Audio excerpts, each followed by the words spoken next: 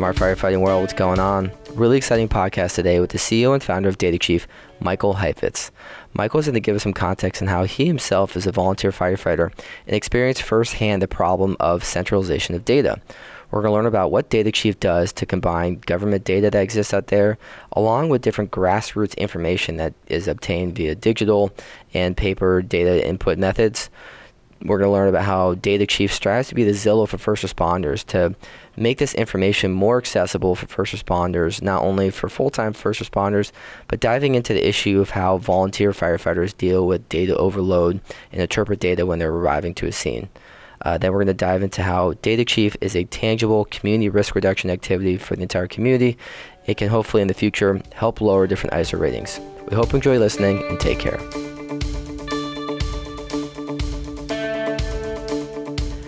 How's it going, everyone? Welcome to the Smart Firefighting Podcast. Today, we have the fortune of sitting down with Michael Heifetz, the CEO and founder of Data Chief. Michael, welcome to the podcast. How you doing?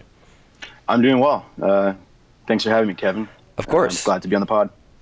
So for those of us that don't know you or the background of Data Chief, how did you get into this and how did you start Data Chief? So I've been a volunteer firefighter up in New York for about the last 12 years. And after college, I was working on Wall Street. And this was around the time when my department and a bunch of departments in the area started integrating technology into their response framework. Everything from hardware and software in the apparatus, the chief cars. And what I realized is I was working in tech, and as departments started actually installing these things, they were often overlooking the most important step, which was the underlying information.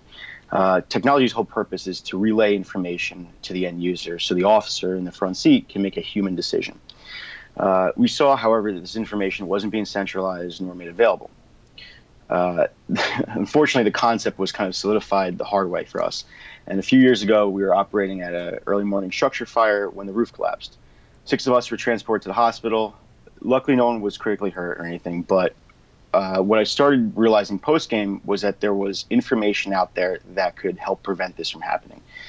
Unique construction information, real estate information about the house being for sale, and even input from the resident, which was unfortunately shared a little too late. All these key pieces of information were siloed. No one was assembling them. No one was getting the knowledge in front of first responders. So about a year later, we started Data Chief. Fantastic. So you talk about some of these different data sources and some type of centralization of this data. What are the inputs of data that you are capturing and then ultimately centralizing so we're able to then, again, relay that data so we can make a better decision? So it's a great question. Taking a step back, very simply, our mission is to close the information gap that exists in emergency services by connecting residents with their first responders. So simply put, we work with fire, police, EMS, and local government to help them pre-plan every address in their district. And we do this by pulling large amounts of government records and combining those data points with the detailed information surveyed directly from residents. So if you think of us as building Zillow for first responders, to kind of more specifically answer your question, what data we're looking for, what data we're collecting, the way I like to phrase it is A, very simply the information that first responders want to know while en route to an alarm, and B, it's the same information that residents want their first responders to know in case of an incident at their own home. So as I said, we start with government records, pulling stuff from the assessor's office, the building department, GIS information, and any other agency that may have useful data. This gives us size of information, the type of construction materials, building permits, if a homeowner has installed solar panels or even a generator. But the most important step and where we're really identifying our value is in connecting directly with homeowners to collect the detailed information that really only residents can provide. Are there senior citizens that need extra assistance during an emergency? Any occupants with special needs? Children with autism? What about pets? Who are your emergency key holders and contacts? By combining the details surveyed directly from residents with a treasure trove of government records, it allows us to build comprehensive emergency pre-plans for every address in a department's district. So then how are you getting that data from these individual households? It's a very good question. So 2 ways. residents can submit information online. We manage essentially a survey. We help departments boast about it, get the message out there, and additionally, they can also submit information via direct mail survey that is sent to every address. It may seem odd being on a smart firefighting podcast talking about paper mailers, but senior citizens, for example, they're 4.1 times more likely to be injured in a fire. They're not completing something through Instagram. This allows departments then to also attach paper surveys to Meals on Wheels food delivery. Schools have placed them in backpacks, and then we manage all the information. Okay. Yeah, I mean, sometimes the most basic solution is the best technology, and I think for data collection, I mean, we're just looking to get the data.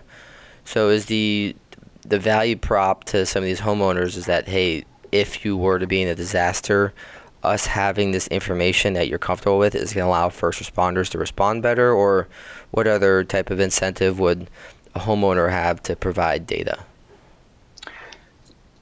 So what we've been very happy to see is that residents are excited to share this information. There's no pressure. They could share whatever they feel comfortable with. But a good example is kind of this information has been used from everything from the typical residential structure fire to larger scale natural disasters. So Hurricane Florence and Hurricane Harvey are good examples just recently where you had people tweeting at the Houston Fire Department, my grandmother is stuck at 31 Richmond Street. She's confined to a wheelchair. Please help. She's unable to evacuate. What we're building is a mechanism for residents to share this information and first responders, fire departments, police, EMS, and even offices of emergency management to use this information. A good example that we've recently had with one of our clients in New York was during a recent snowstorm. The snowstorm made large parts of their district inaccessible due to down power lines and trees. They had information uploaded into their software platforms to be available if they were dispatched. But we also offer kind of a web-based solution where OEM command centers can view this, filter the information, sort it, and map where every one of their at-risk residents is located. So when the power goes out, they can see any residents that rely on a medical device that requires power. In this example, there was a 99-year-old senior citizen whose home health care aide wasn't able to access the town, couldn't get there because of the road closures. So eventually she had to be evacuated. It's very simply a way to see who needs help in your community and where they are. I love it. And yeah, I mean, a lot of it, we're inundated with data now, but sometimes we really just need to be able to have access to the most, accessible data, but the most relevant data. And I love your statement on closing the info gap that exists. And really in a real-time fire situation, you being a volunteer firefighter, you know that sometimes you don't have a lot of time to make a decision, and you don't have a lot of time to interpret data. So you kind of need that data in front of you so you can make the best decision that you need to at that point in time. Definitely. And it's important to remember that 70% of 70% of firefighters are volunteers. And whether you're in the middle of a family dinner or it's 3 a.m. and you're sleeping, when you get out of bed, it's a little different from working at the firehouse in a shift where you got to kind of flip a mental switch. And you pull up, you have a lot of information to have to quickly digest. But unfortunately, a lot of that information you have to guess. You have to guess how many residents live there. You have to try to figure out what type of construction this is. And the whole point of this is to answer those. The information's out there. And what we're working at is assembling it, turning the data and refining the data into usable information and getting it where first responders need it. Wow. I actually never really considered that mindset of how different it is from when you're at the fire department station ready to go compared to really living the volunteer firefighter life where you could be at dinner with your family, and it truly is flipping a switch. And again, it is data overload, so how do you give yourself the best opportunity to take all that data to then do your job better? So I think that's really seemed to be one of the foundational pillars of how Data Chief brings value. Yeah, and on top of that, no one knows a town better than its police officers, its EMTs, and its firefighters. And the best part of this is when we work with an Office of Emergency Management and all those agencies are participating, they're all feeding information in and keeping this pre-planned database alive. So if an EMT crew or a police officer goes on a call and sees something, they can then share that information with their fire department.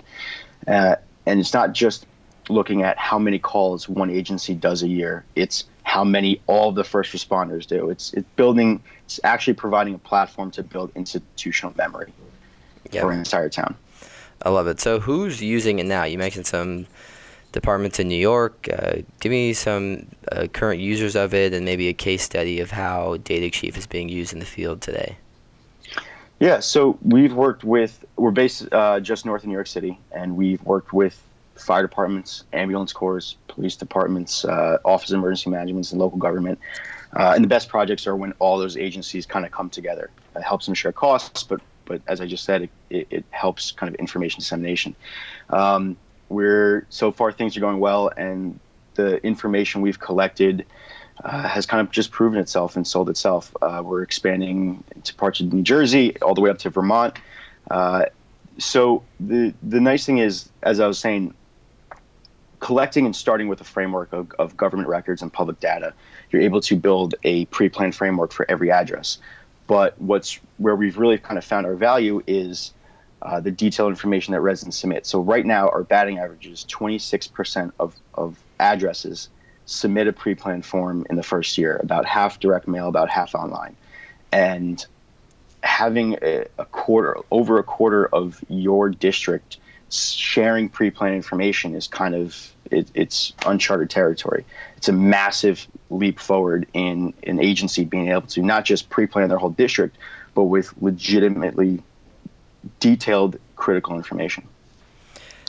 Just kind of a general question, but I'd be interested to think in the rest of the year and moving forward, how can we increase that number from 26% to 50% or 75%? And have you thought about different incentives to provide homeowners just beyond the fact that they'll be safer if a disaster were to happen? Yeah, so there's kind of two answers to that. The first one is just getting the word out there through local community groups. We were really happy to see 26% in year one, and part of that is when people 4 out of 5 responses share an email address. So it's important to move those individuals from anyone that submits via paper to a digital relationship, because it's easier to communicate with them and it's cheaper for everybody involved. But the other aspect of that is trying to get this to all pay for itself. So in a community's ISO rating, for example, you get up to 2.5 bonus points for community risk reduction activities. And there's another category, full 10 points, that this also kind of fits into. And even if extensively pre-planned community bumps your ISO rating even by half a point or into another category, this pays for roughly 5 times itself just in the money that residents can save in their fire insurance premiums. Mm-hmm. That is a slow and longer process. So that's something we have to spend more time documenting out as we go. But it's definitely an area where there are more synergies that we're trying to expand to. Yeah, I love it. I mean, anytime that you can really showcase a direct cost savings ROI, especially when it's tied to lowering insurance premiums, that's where you're showing to the community that this is a good investment of public dollars, because not only is it bringing us value, making it safer, but that we're paying less insurance, and everyone likes to pay less insurance. Exactly. And, the best parts, knowing that there's an occupant with difficulty moving or special needs is tremendously helpful. But where we've actually seen the most side comments on their surveys or legitimate public relations with residents has been them just happy to know that we know they have their pet or their dog is at home. One of our actually best submissions, just to kind of highlight the public relations aspect of it, isn't something as critical, but there's a mother submitted information about her child with epilepsy.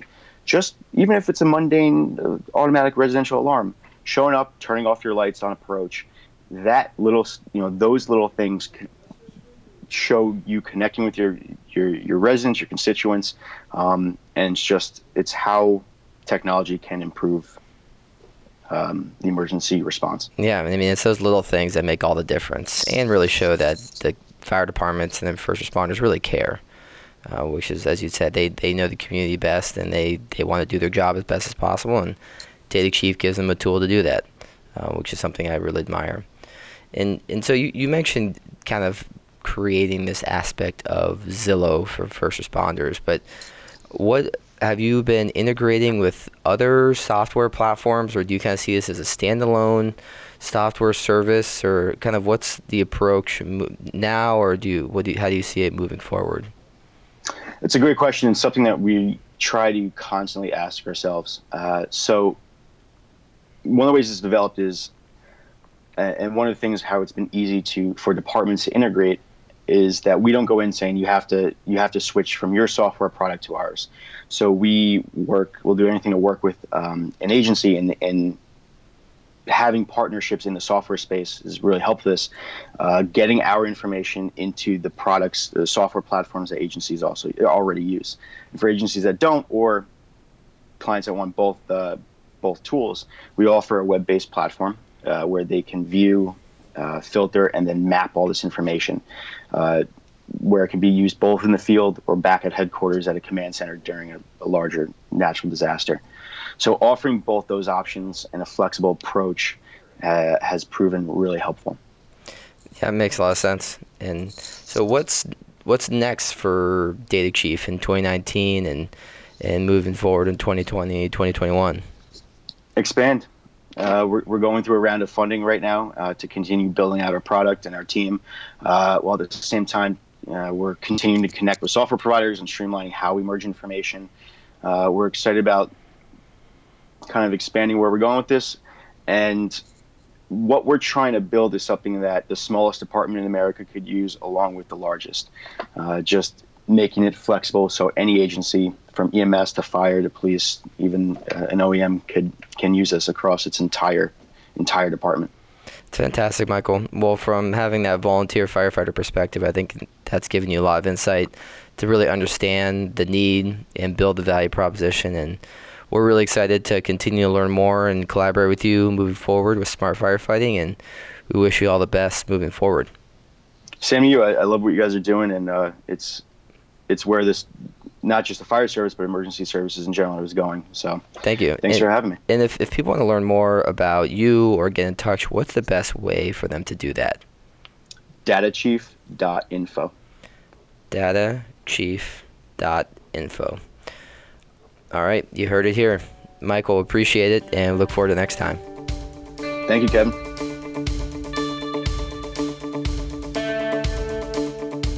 Really insightful podcast with Michael just here, and we hear about a lot of these companies doing different aspects of how they're interpreting data and bringing value with data. But what I like about Michael and his company efforts is that, one, he himself is a firefighter, so he's felt the pain, particularly with volunteer firefighters, which make up the majority of firefighters in the world, particularly America. They have such a different way about approaching fires because they're not in the fire department just waiting there and studying and having different access to all these resources, but they're at home with their family, or it's 2 a.m. in the morning, and all of a sudden that, boom, I got to flip on the switch, and I need different aspects of data that's going to allow me to know who's in this building, how many people, are there dogs, anyone with special needs, and some of the little things, just inputs of data to have where if someone has autism or someone has epilepsy, or, hey, just turning off the lights or making sure we're approaching in a way, or just knowing those little things can really make all the difference, especially during a time of crisis. Definitely check out datachief.info. Michael's got a lot of good insight. They're quickly growing and excited to see where we're going to be going in 2019 moving forward. So again, check them out, datachief.info, or hit us up at smartfirefighting.com. Slide into the DMs, hit us up on Twitter, Instagram. Look forward to your thoughts and feedback, and we hope you enjoy. Keep it real.